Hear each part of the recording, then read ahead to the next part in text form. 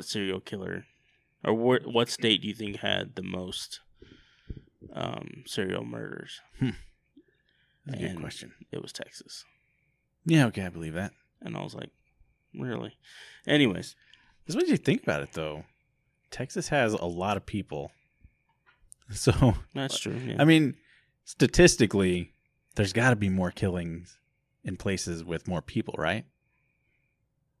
Ideally, yeah. Yeah, so it would make sense that there'd be more killings in Texas. But I feel like there's a lot more killings in, like, New York.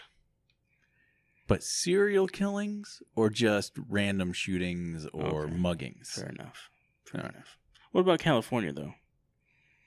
Maybe. Because you think the Zodiac. Did Ted Bundy ever go to California? I think Ted Bundy might have been in California at one point.